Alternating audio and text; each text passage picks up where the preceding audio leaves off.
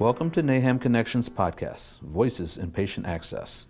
Here, industry experts contribute their voices about popular patient access topics, including career development and leadership, revenue cycle operations, healthcare regulations, and the patient experience. If you like what you hear today, subscribe or leave a review where you listen to podcasts. Hello, and welcome to episode 13 of the NAHAM Connections podcast. I'm Morgan Mangera, managing editor of NAHAM's Access Management Journal and NAHAM Connections, and your podcast host. In this episode, I'm sitting down with Susan Milligan, Patient Experience Director for Ensemble Health Partners, and Tom Toll, Chief Experience Officer for Ballad Health, who will walk through real-life examples of patient comments, both the good and the not-so-good, and share strategies for providing an optimal patient experience. Listeners, you're in for an engaging conversation from these leaders. Susan and Tom, welcome to the NAHAM Connections podcast. Hi, Morgan. Thanks for having us. Hey, Morgan. It's a pleasure to be here. Thank you both. So before diving into our conversation, I'd like to hear about each of you and your careers. Susan, you were our very first guest on the NAHAM Connections podcast, so welcome back. Would you like to start and catch us up on how you've been? Absolutely. Thanks, Morgan. I'm really excited to be back, and so much has happened since that very first podcast on empathy. The entire world has had to adapt to this new normal, virtual school, working from home, masking, and I have been spending my time between on-site visits with our frontline staff to support patient experience and employee engagement efforts, and at home to develop new education that brings awareness to and mitigates burnout from all of these changes. Plus, Tom and I have been building our network of patient experience professionals so we can collaborate and get stronger as an industry overall. And then, of course, spending a lot of time with family, doing a lot of virtual learning and things of that nature. And right now in Cincinnati, just enjoying some of the snow we just got. Thanks, Susan. Glad to hear things are going well there. And Tom, how about you? Can you introduce yourself to our audience? Absolutely. I'm Tom Toll. I'm the Chief Experience Officer for Ballad Health, and we're an integrated health system located in Northeast Tennessee and Southwest Virginia.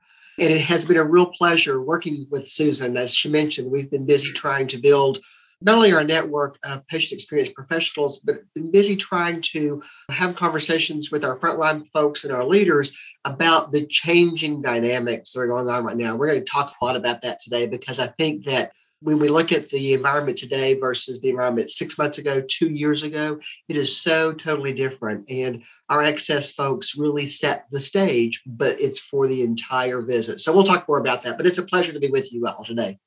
Well, thanks, Tom. We're excited to have you both with us today. So let's get started.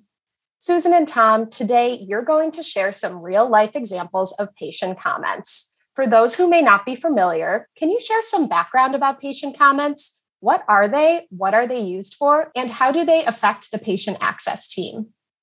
Absolutely. First, let's talk about what patient experience is.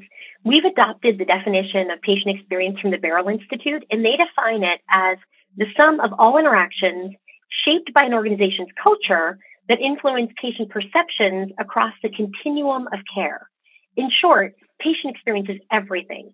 So organizations do their best to gather feedback via surveys that allow patients to rate hospitals and leave comments about their time with us. The scores are important, but honestly, the comments about their time with us are incredible. Those comments are about our reputation in the community, and they're my favorite part because it's not just about the organization's reputations, but it's about our individual reputations. These are the stories people are telling about us and the interactions we've had. So it's a critical piece of the patient's experience. And Susan, just to piggyback on that, one of our tenets at Ballad Health is it's your story, we're listening. And I think when you're to your point, when you read those patient comments, you get so much more information from the patient on what they were thinking, hearing, smelling, feeling. And that's when you can really start to make improvements. Quantitative is great, but you cannot replace that qualitative information that we get from patient comments. And sometimes they do hurt a little bit, but they are always pretty instructive. Thank you both for sharing that background. After 2 years apart, the NAHAM Annual Conference is back in person May 10th through 13th in San Diego. We are thrilled to safely gather to collaborate, provide advice, share new trends and technology, and embrace the future of patient access together. Plus, you have the opportunity to earn 40 NAHAM-approved contact hours. Can't join us in person? You can still participate by purchasing the Learning Lab On-Demand package, granting you access to 24 learning labs and 30 hours toward your certification. For more information on how to attend, the schedule of events, and how to register, visit naham.org/NAHAM 2022 Annual Conference. We'll see you in May. So in your roles, you both clearly value the patient experience.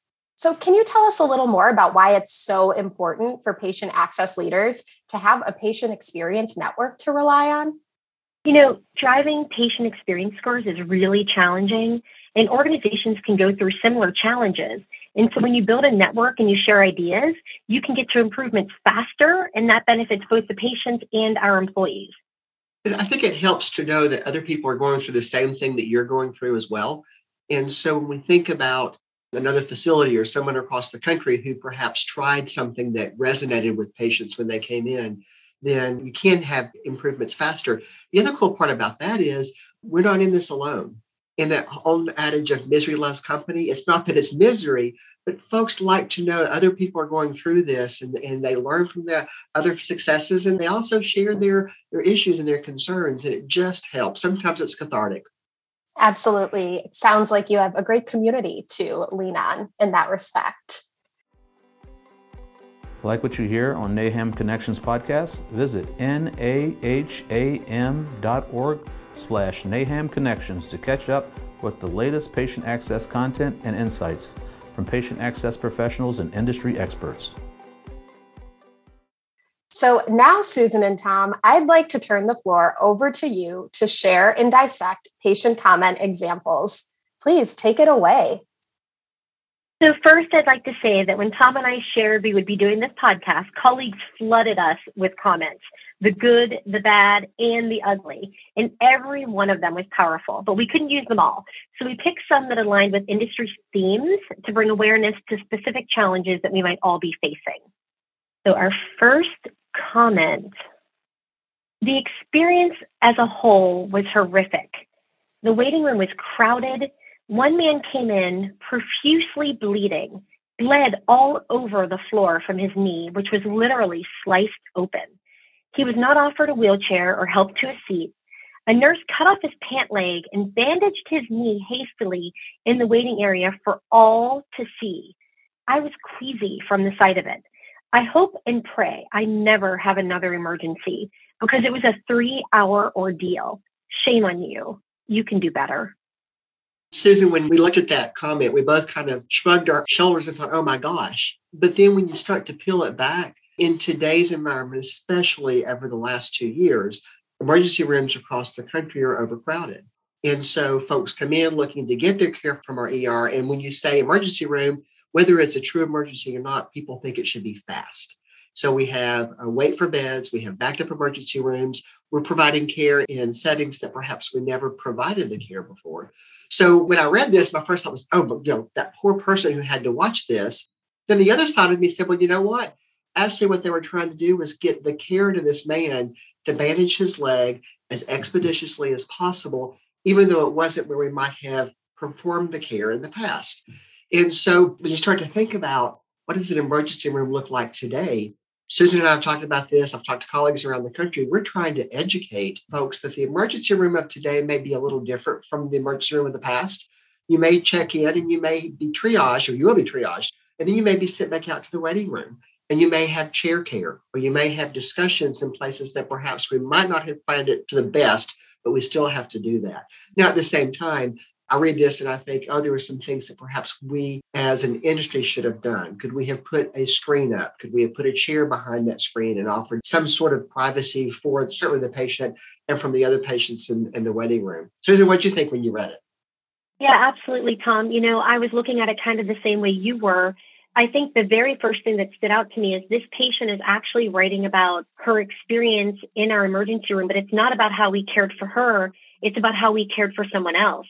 And I think it's really important for our teams to understand that it's not just about the patient's experience. It's about everything they experience while they're on our sites. And what really had an impact on her, what she felt, what she remembered, what stood out to her is the way this man was treated. And I agree with you. I think there wasn't ill intent when the nurse came out and tried to get him bandaged up. But I think because we're so busy that we forget some of the basic items of care, and that is privacy. We want them to feel comfortable. We want it to be private. And I kind of think, wow, the patient access representatives who were there and any other nurse or clinician who was there and saw that, none of us stopped to say for a moment, what would I want if I were that patient? And could we, have gently walked up to that nurse and say, I appreciate that you're getting out here to do this as quickly as possible, but can we move them over to this area so he has a little bit of privacy? And the fact that he wasn't offered a wheelchair or a seat when he came in that condition worries me, that we're becoming numb to that as an industry, to the basic needs of our patients as they're walking in. And I think, honestly, we just need to take a deep breath and slow down and really get back to the basics and focus on how we would want to be treated if we were in their position. Yeah, Susan, there was some research out recently that noted why people choose to recommend a facility. And one of the stats that popped off on the page to me was that 70% of patients, assuming good quality care, would recommend a facility if they felt they received good customer service. So to your point about we're becoming numb, there's a time in our industry that we might not have ever allowed that. We're tired, we're fatigued, we're numb. And so we're forgetting some of those basics of looking up and smiling and just those comforts of, can I get you a chair? Can I make it more comfortable for you? Because everyone's so rushed. It was an interesting stat because it was like, oh my gosh. Absolutely. And, I think work burnout obviously contributes to that, where we're all feeling overwhelmed by the sheer number of shifts that we're working and the sheer number of patients that we're seeing and how long everything is taking to be completed. But I think we also forget sometimes that our patients are going through that work burnout too. I think it's not just unique to healthcare. I think it's in retail, right? It's in food industries. It's everywhere you look today because of the pandemic. And I think it's critical for us to remember that when that patient comes in and they're angry about a mask, or they're angry about the fact that they can't have a support person with them, they're not angry about the mask. They're not just angry about the support person not being able to come with them. They're angry about the overall lack of control they have on things these days, and everything that we've been through, and the way they might be treated at work, and the lack of sleep they may have had, and the double shifts they've been working. And so I think we just need to change our focus and shift it to the positives that are coming from this, and that teams are getting closer together and we're getting stronger, and we will come out of this ahead of the game. Yeah, I agree. Hey, that leads me to another comment that we looked at, and it kind of piggybacks on that. So the comment was, I was very surprised with the RN that did our check-in. She was very short and inconsiderate with the injury to my son's hand. I tried to explain he had caught his finger in a car door and he was in pain, but she continued to tear tape and gauze off his finger in a really non-compassionate way in front of a full lobby. The lady behind me stared in disbelief. I would have expected the face of the emergency room to be someone with a caring and understanding attitude. My only excuse for her attitude was she was overwhelmed with being in healthcare, but I would definitely not want her at the front desk. And it goes back to what you just said, where people are just fatigued. Yeah, absolutely. And I think, it's really important that as leaders that we're caring for our teams, as peers, we're caring for our teams. We know when we're giving our best. Tom and I work together often, and if we're not at our best, we feel really comfortable saying to each other, do you need to step away for a moment and get yourself together, regain your composure? And I think we need to make that something that is more broadly used in healthcare. It's not a negative if somebody is trying to say, hey, step away for a moment. I can see that you're just burnt out and you're exhausted. Take a minute. Let's start using some more code lavenders. In healthcare, a lot of organizations have started code lavenders where you're actually calling in pastoral care to sit with associates and help them over the hump of some of the challenges we experience, because we experience death and we experience struggle and just so many traumatic things that we need to be taking care of each other. And I think if we did more of that, we'd see less of these types of comments. Yeah, I agree with you. The other thing I think that we need to think about as an industry is the length of our shifts. Because at one time, working an 8-hour shift or 10-hour shift or 12-hour shift seemed a little palatable. But because of the fatigue factor, not just of our team members, but the fatigue factor of our patients and families, shorter shifts may help. Because I've noticed, and I'm sure you have too, Susan, that over time, towards the end of a shift, people get shorter and they're just fatigued. We can't blame them. So maybe we need to start being creative in how we schedule our folks. I agree completely. I was just facilitating a course on de-escalation techniques in South Carolina last week. And as part of that course, I asked our team members, can you guarantee with 100% certainty that the first 4 hours of your 40 or 50 or 60-hour week were as exceptional as your last 4 hours of that week? And every single person said no. And so by the end of that time, at the end of those long shifts, at the end of those long weeks, you can tell that they're exhausted and they're feeling it. And honestly, the patients suffer for that, and our teams suffer as well. When you look at long wait times in the ER, again, that same report that talked about the 70% customer service, if the second thing that was important was communication and being updated. And I found it interesting that if we were empathetic and talking to our patients about wait times and we kept them updated, they still gave us, research says they gave us a higher score if we could do that, even if they waited 6 hours. For those patients that never felt they got an update, so they checked in and they were just sent off to this bastion of waiting, their scores were in the lower quartile. And so it goes back to just remember how you would want to be treated there. If you're in an emergency room or you're checking in for an outpatient procedure, you really want to know what's going to happen and when it's going to happen. In that white space, I think people just get so frustrated when they sit in the white space and there's nothing. Absolutely. And you know what? That brings me to one of our other comments specific to patient access professionals.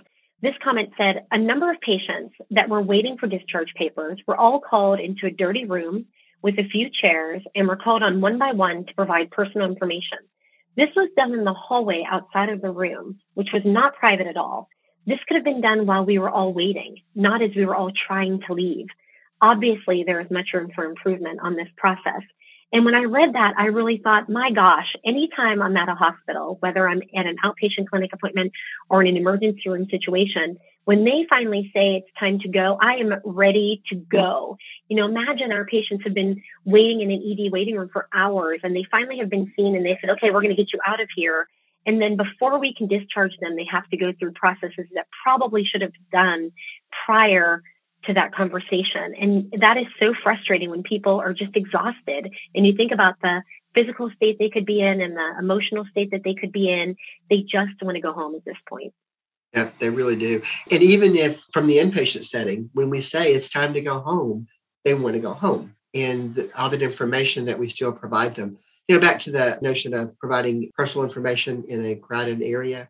In today's environment, when so many people are concerned or leery about somebody else getting their private information, whether it's their address, their phone number, or their social, or something from their credit card, or their medical record number, we as an industry have got to do better. We've got to remove the bus station registration areas. We've got to remove the discharge as a group, because all we're really doing is just making the patient that much more uncomfortable. And if you remember back to that book, Moments, we talk about there are high moments and low moments in any experience that we have. And those high moments are the ones we tend to remember. Well, the low moments we may remember as well. And if there are too many low moments, then we're going to have a negative experience. A low moment is you're uncomfortable. We made you feel bad. We didn't listen to you. We treated you with less than respect. And the notion that we didn't take into consideration a patient's privacy, while we may not think about it, to them it is an issue. And a lot of people don't want to have that information shared.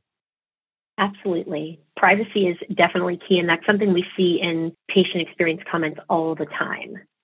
I don't think we can end with our ugly, the good, the bad, and the ugly comments without first discussing the fact that in healthcare, we sometimes get jaded. And when that happens, when we get burnout, it can lead to judgment. And there was a comment that was sent to us that was just heartbreaking to me, because I know that I have overheard conversations like this and have had to address them in my experiences. And Tom, I'm certain you've probably been through the same thing. But this comment said, the nurses were extremely rude and mean. Yes, I came in as an overdose patient, but I didn't overdose on fentanyl. I had defecated on myself, and the nurses were so rude and were actually laughing at me. They threw my clothes away without permission, and my pants were $75. They literally laughed in a group in the hallway at me while I was laying there soiled and freezing. It was an absolute nightmare, horrible experience. I was literally thrown in a room, given a few shots, and left for the time I slept. Thank God my family came. The nurses had a horrible bedside manner because I was an overdose patient. I was a mess, and they were mad and rude because they had to clean me up. I could have gotten a shower to be rinsed off, but they didn't even attempt to help me.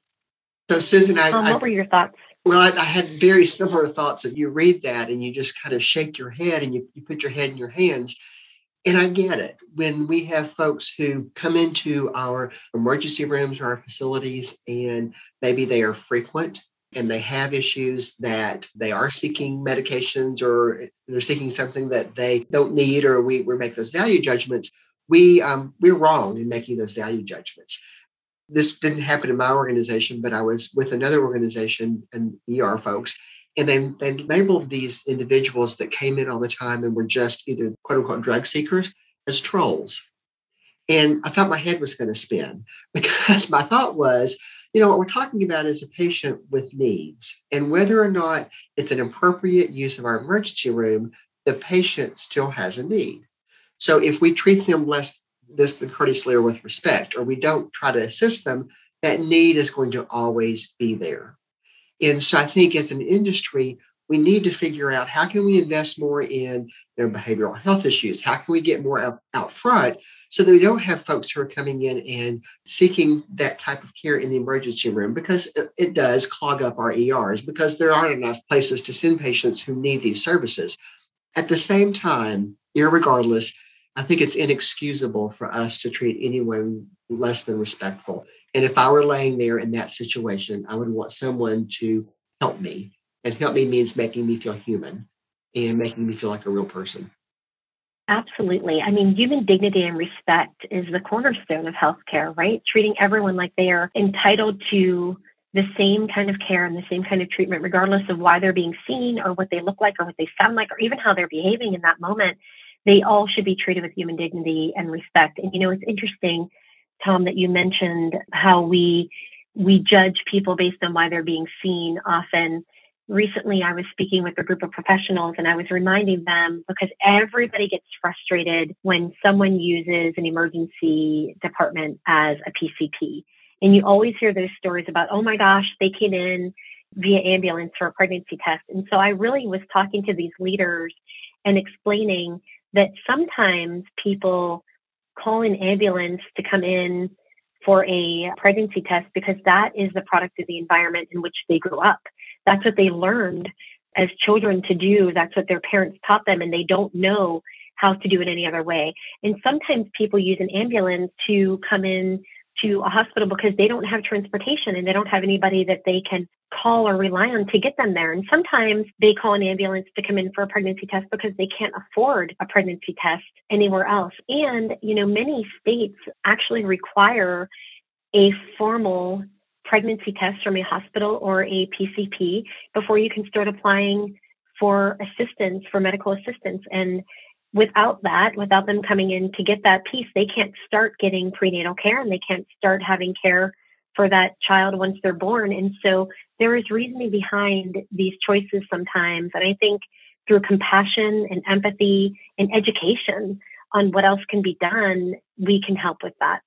Yeah. And we can look at it with a different perspective. So you said a couple of things that I think bear worth bringing out before we start talking about some positive comments. And one of those was the social determinants of health. If we can get ahead of some of those issues that are community-based and look at either transportation opportunities or availability or look at ability to pay, you're actually 100% correct. A lot of people will come to the ER because it is common knowledge that if I show up at the ER, I am going to be seen. And I'm not going to be asked for perhaps money up front until at least I've been triaged and it's no longer an emergency. And so we need to remember that when folks are in that situation, there's something that put them there. And so we start to think about, is it a socioeconomic issue? Is it a transportation issue? Is it an education issue? Then I think we can start to get ahead of that curve and that pipeline. And it's something that a lot of organizations, mine included, are putting a lot of efforts right now in the whole notion of community-based and population health. How can we get ahead of that, the social determinants? The other thing, though, that as I was reading your comment, again, when you mentioned this, and this didn't hit me before, but I think it bears noting, the comment about they literally laughed in a group in the hallway. Those folks in the hallway may not have been laughing at this patient or about this patient, but they were something else was going on and they were laughing. And so the patient, again, in the white space, assumed that they were laughing at them about whatever was going on. And so I tell folks all the time, we got to be very careful, because if they hear it, they're going to interpret whatever they hear in their filter. And that laughter may have been a funny joke, it may have been whatever, but when I hear laughter, then it spills over. And so I think, especially on our patient access folks who are sitting in waiting rooms, and they're kind of in a fishbowl. You got folks in your waiting room who are wanting to be seen, and to them it's an emergency. They're waiting to get back, but they see our patient access folks just living life. And that's what they should be able to do. It's not that they have to be actively busy all the time, but to the patient and that consumer in the waiting room, we have to be careful what they're hearing and seeing us do. Absolutely. And, the very definition of patient experience states that it's about perceptions. It's not always about reality. And so what behaviors can we change to provide more positive perceptions for our patients? And just so we have something happy to end on, when you think about judging and why people are using EDs, if we would really just sit back and start to think about how can we change that, just like you were saying, how can we get ahead of these challenges to make some positive behavior changes? I can tell you that if teams work together, we can solve these problems. We actually had a healthcare system in Ohio who recognized that sometimes homeless population was coming in to be seen. And it wasn't that they were ill. It wasn't that they really needed to be seen. What they needed was food. They were starving, and they knew that if they came in to be seen, that they would be fed. And so they actually started tracking how many of these individuals were coming into the emergency department. And they actually launched a food pantry within their emergency department of non-perishable food. And so when this population came in, they first offered them some food. And it turns out that less than half of them, after having something to eat, realized they didn't need to be seen. They started just coming in for some food and not having to actually be seen because they weren't sick. They were really hungry. They didn't have what they needed to sustain. So it was interesting. So teams can solve those problems. Looking to grow your skill set and stature within patient access profession? Consider NAHAM's Certified Healthcare Access Associate or Certified Healthcare Access Manager, the only patient access certifications that meet NCCA standards. Showcase your knowledge, problem-solving abilities, and dedication to your career by becoming NAHAM certified. Visit certification.naham.org to learn more. So let's go into some positive comments. Yes, let's do. What was your favorite positive comment that we received? So, I think my favorite positive comment was, she was the sweetest person. If it wasn't for her care and concern, I would have signed myself out. She was very nice to my family, who were very upset. Oh, I love that one too. I think it's important that we understand that patients bring someone with them to the hospital for one of two reasons. They either bring someone with them because they themselves as a patient are caring for that person, like a parent might bring a child, or they bring someone with them because they as the patient need that person there for support. And it doesn't matter why that other person is there. What matters is the way we treat them, because that is what's going to stand out to the patient when we send out these surveys. And this patient wrote a comment about how we treated her family, not as much about how we treated her, but it was about how we treated the individuals that came with her. So all of those moments matter. Yeah, I do think, I laughingly say that healthcare is a team sport. So it's a team sport from everyone who's providing it. And that's, from patient access to the nurses, to the techs, to the physicians. But it's also a team sport for that support network that comes to the hospital. And in so many instances, when folks have to go, especially to an emergency room or to the hospital, they don't just bring one person with them. They bring what I call the block party. And that block party is so important to the patient. And so, as we start to think about how we put our hands around that and manage that, and certainly during the pandemic, that's been one of our huge challenges is how do you look at a patient who's coming in and we need to have a COVID test and they've got someone with them, they can have one person with them, but then all of a sudden they don't have the block party. And so that concern for that one person and helping them with information so they can share with that support network is important. I agree with you, Susan. I think one of the hallmarks of that comment was that we cared about the total person and their support network, not just the patient and the task at hand. What was your favorite positive comment? Oof, I really love this one. It said, our nurse was amazing. My son is still talking about how much he liked her because she was nice and she played with him. She responded quickly, was super nice, and explained everything to a degree that my son understood. He was also blown away by her kindness. And honestly, to get a comment where a child is still talking about their experience to the parent after the fact is just exceptional to me. And so clearly this nurse was doing something. She was getting on that child's level, and she was really caring about him in the moment and making sure that he was taken care of. Too often we spend time talking to the parents and forgetting that that patient actually has an opinion and has thoughts and has fears too. And so I think anytime you can get down to that level and really hit home with them is just a phenomenal experience. Also, that reminds me of the opposite age of that age spectrum. Oftentimes, if you go in with that elderly patient, we will forget that the elderly patient is in the room and we'll have the conversation with the support person as opposed to the elderly patient. And one of the things that I've read in comment after comment is, a little on the negative side, is I wish they would have acknowledged me as a patient, not just the person who was with me. And obviously that means that we failed to have the conversation with that elderly person who is still a person, still cognizant, still wants to be in control. You mentioned control earlier, have a sense of control for their care.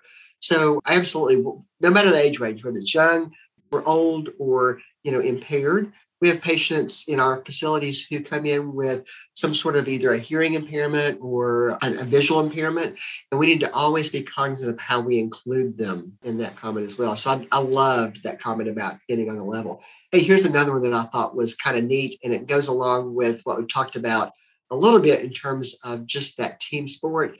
But it says your medical staff, from your ER attending to the PA to the nurse to the receptionist, are outstanding. But wow, your system seems overwhelmed by a broad variety of those seeking help. Best wishes under trying circumstances. And I think when we read that, we've talked about the pandemic and the overcrowding, but that whole notion of communication, and one of those key drivers for a patient to say they had a great experience is the staff work together for their care. So think about how that communication must have been. Did you see that one, Susan? I did. And I love that one too, because again, the hospitals that actually work collectively as a team are the most successful. There shouldn't be silos. It should be seamless to the patients. It should be seamless to the staff. We should all be working together to do one thing, and that is care for that patient and make sure that they receive everything they need during their time with us. So I love that one too. And the other one that I really loved was this one. This staff is beyond awesome. I will always go to this hospital for all of my needs, as I trust no other hospital in the area to perform at the same level.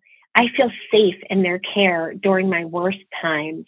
And when I read that, I was blown away. What an amazing compliment to an organization that you feel safe in their care during your worst times. I mean, I don't think that there is a compliment that is stronger than that one when you're talking about safety. So, and when you think about just the whole notion of medicine, the notion of first do no harm, we train our medical providers with that phrase is first do no harm.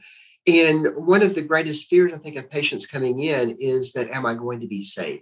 Am I going to get the right care? Am I going to be free from that infection? Am I going to be exposed to COVID? Am I going to have folks who have the accurate information? Are they going to know about me? And so I agree, Susan, safety is so important. And it's interesting that what this person said was, I feel safe in their care. And so if they feel safe, then it means that we've hit a home run and we have communicated well and we have worked together well and we have given them information and they feel like they're ready to go on to that next level of care, whether it's discharged home or going to the hospital. But if they feel safe with us, we've treated them with courtesy and respect. We've used empathy. We truly have treated them as an individual. I agree. I like that one too. You scored on that one. Definitely. Yeah, that organization's very lucky to have that in one of their comments for sure. Yeah, I am. Hey, the other one that I thought was really cool, the comments that we read was, my wife was with me the entire time except for the x-ray. We were both impressed with the care given. I believe they were short-staffed, but care was excellent. And I like that for so many reasons. Yeah, no doubt. We always tell our team members, you want to make sure that you're not oversharing with patients. They should never know that we're short staffed, right? If they recognize it on their own, that's one thing. But if we tell them, hey, listen, I'm sorry, it's been so long to get to you because we're short staffed, that creates a different perception than if they notice it on their own. But I love that they took the time to write that comment, knowing that this organization may have been short staffed and they still had a great experience, and actually feeling some empathy of their own for our teams is a really nice plus in that comment. Yeah. And it looks like that we, much like the previous comment was, we recognize the importance of that support person to be with the patient because they could be calming and they could be there to help them through this process. And then when they said they were both impressed with the care, oftentimes you can do something to me, but if you do something to my loved one, I'm going to come after you kind of concept. And so if both were impressed, then again, to your point, we did treat them with courtesy and respect, and they noticed what was going on. And we recognized that it is back to that team sport. I think anytime we have a patient comment that thanks an organization for the level of care, then we must have done something right. We must have communicated well. We must have treated them with courtesy and respect and empathy, because no one wants to be in the emergency room. No one wants to be in the hospital. And so when they come in with all those fears that they have, if we're able to make them feel safe and cared about and cared for, then our team has done an amazing job. And it is every person on that team, everything that happens from the time they drive into our parking lot to the time they get home and they get a post-discharge phone call is a part of that care process. And it has a propensity to go right or go wrong. And oftentimes we focus on just those key moments of here's your care. But really that care is that entire continuum. It goes back to what you said earlier, Susan, the Barrel definition of patient experience being that continuum. It's everything. It's the whole ball of wax. And we have to remember that as we're talking to our frontline individuals. Absolutely. And, I think organizations have to remember, to your point, that it's not always just the patient filling out the survey. Sometimes the person who accompanied them to the hospital are actually helping them complete the survey. So if we miss the mark with one of them, we're still going to hear about it later. So it's just best to get in front of that and treat everyone with the respect and the courtesy and the empathy that we talked about throughout this entire podcast. Yeah. The best form of healthcare marketing is word of mouth. And so if we think about just our patient comments that we're talking about today, certainly most of these came from patient experience surveys, but by and large, so many patient comments are out there now on social media. And so someone posts about their experience and it causes someone else to post and someone else to post. And they start posting all these comments about what went right or what went wrong. And oftentimes I wish they would a lot. I wish they would talk about what went right, because so much goes right every day. But we tend to just to mention those things that went wrong. And so it is everybody. And when you read a patient comment, and even if you're talking to our team and they say, well, that wasn't the patient, that was the spouse who came in, or that was the visitor who came in. My comment has always been, does it make you feel any better if it was a poor comment because it wasn't the patient? It was still a human being. Absolutely. We always say at the end of some of our education sessions, what kind of stories are people telling about you? Because you get to decide what kind of story they're going to tell. Are you going to lead with empathy, or are you going to lead with judgment? Make the right choice. That is awesome. You just said that again. So, wow, thank you both for such an engaging discussion. As we wrap up our episode, what is one step patient access professionals can take today to apply these takeaways to create an optimal patient experience? So for me, I would say start a discussion. Share your comments with your teams in huddles, use patient testimonials, and then ask your team how we can change our patient's perception if the comment was negative, or how we can maintain that positive perception if the experience was positive. So many leaders print the comments and they hang them on a wall. And honestly, it's shown to be ineffective. Conversations create really great brainstorming sessions and really great best practice sharing. So build your network and have the discussions. So I guess for me, Morgan, I'm going to piggyback on several things that Susan said. Is we do need to start the conversation. We need to have those conversations with our team members and talk about the positives and celebrate those. And then where there are opportunities, it's not an indictment, it's an opportunity to make it better. And so, as we start to think about if there are questions about the care or the registration process, did we narrate that to the patient? Did we help them understand what was going on? If we knew we were going to have a long wait time, did we say, we are so glad you're here. We're going to take good care of you. There's a lot of patients here tonight, but don't worry, we are here for you. It gets back to that. We're going to keep you safe. And then we're going to narrate what's going on. I think that the elimination of that white space and helping our access or individuals understand the key role they play in being a communication conduit is so very important. When our folks get testy and they fail to provide that experience, many times it's not them, it's the process. And so as an organization, we have an obligation to figure out what about the process has failed. So when we go through those comments and look at the comments, ask yourself the question, is it process? Before we ever ask ourselves the question, is it person? And then the last thing I'm going to leave you with is what my good friend and colleague Susan just said, is you get to decide what impression, what story they're going to tell. It is totally up to you. I love that. Thanks, Tom. Well, Susan and Tom, thank you so much again for joining us today to share your expertise and your passion for the patient experience. The conversation continues on NAHAM Connections. For more content specific to patient experience and engagement, visit naham.org/NAHAM Connections. That's NAHAM.org/NAHAM Connections. Plus, NAHAM members can access a library of on-demand education featuring a breadth of trending topics. Visit naham.org/webinars on demand to start learning. Not a member, but interested in taking advantage of these valuable resources? Join NAHAM to arm yourself with community knowledge and resources as you face obstacles in your daily work. NAHAM offers the year-round education and knowledge you need to help navigate the unexpected. Visit naham.org/NAHAM membership to become a member. That's naham.org/NAHAM membership. Thank you to everyone listening today. Until next time.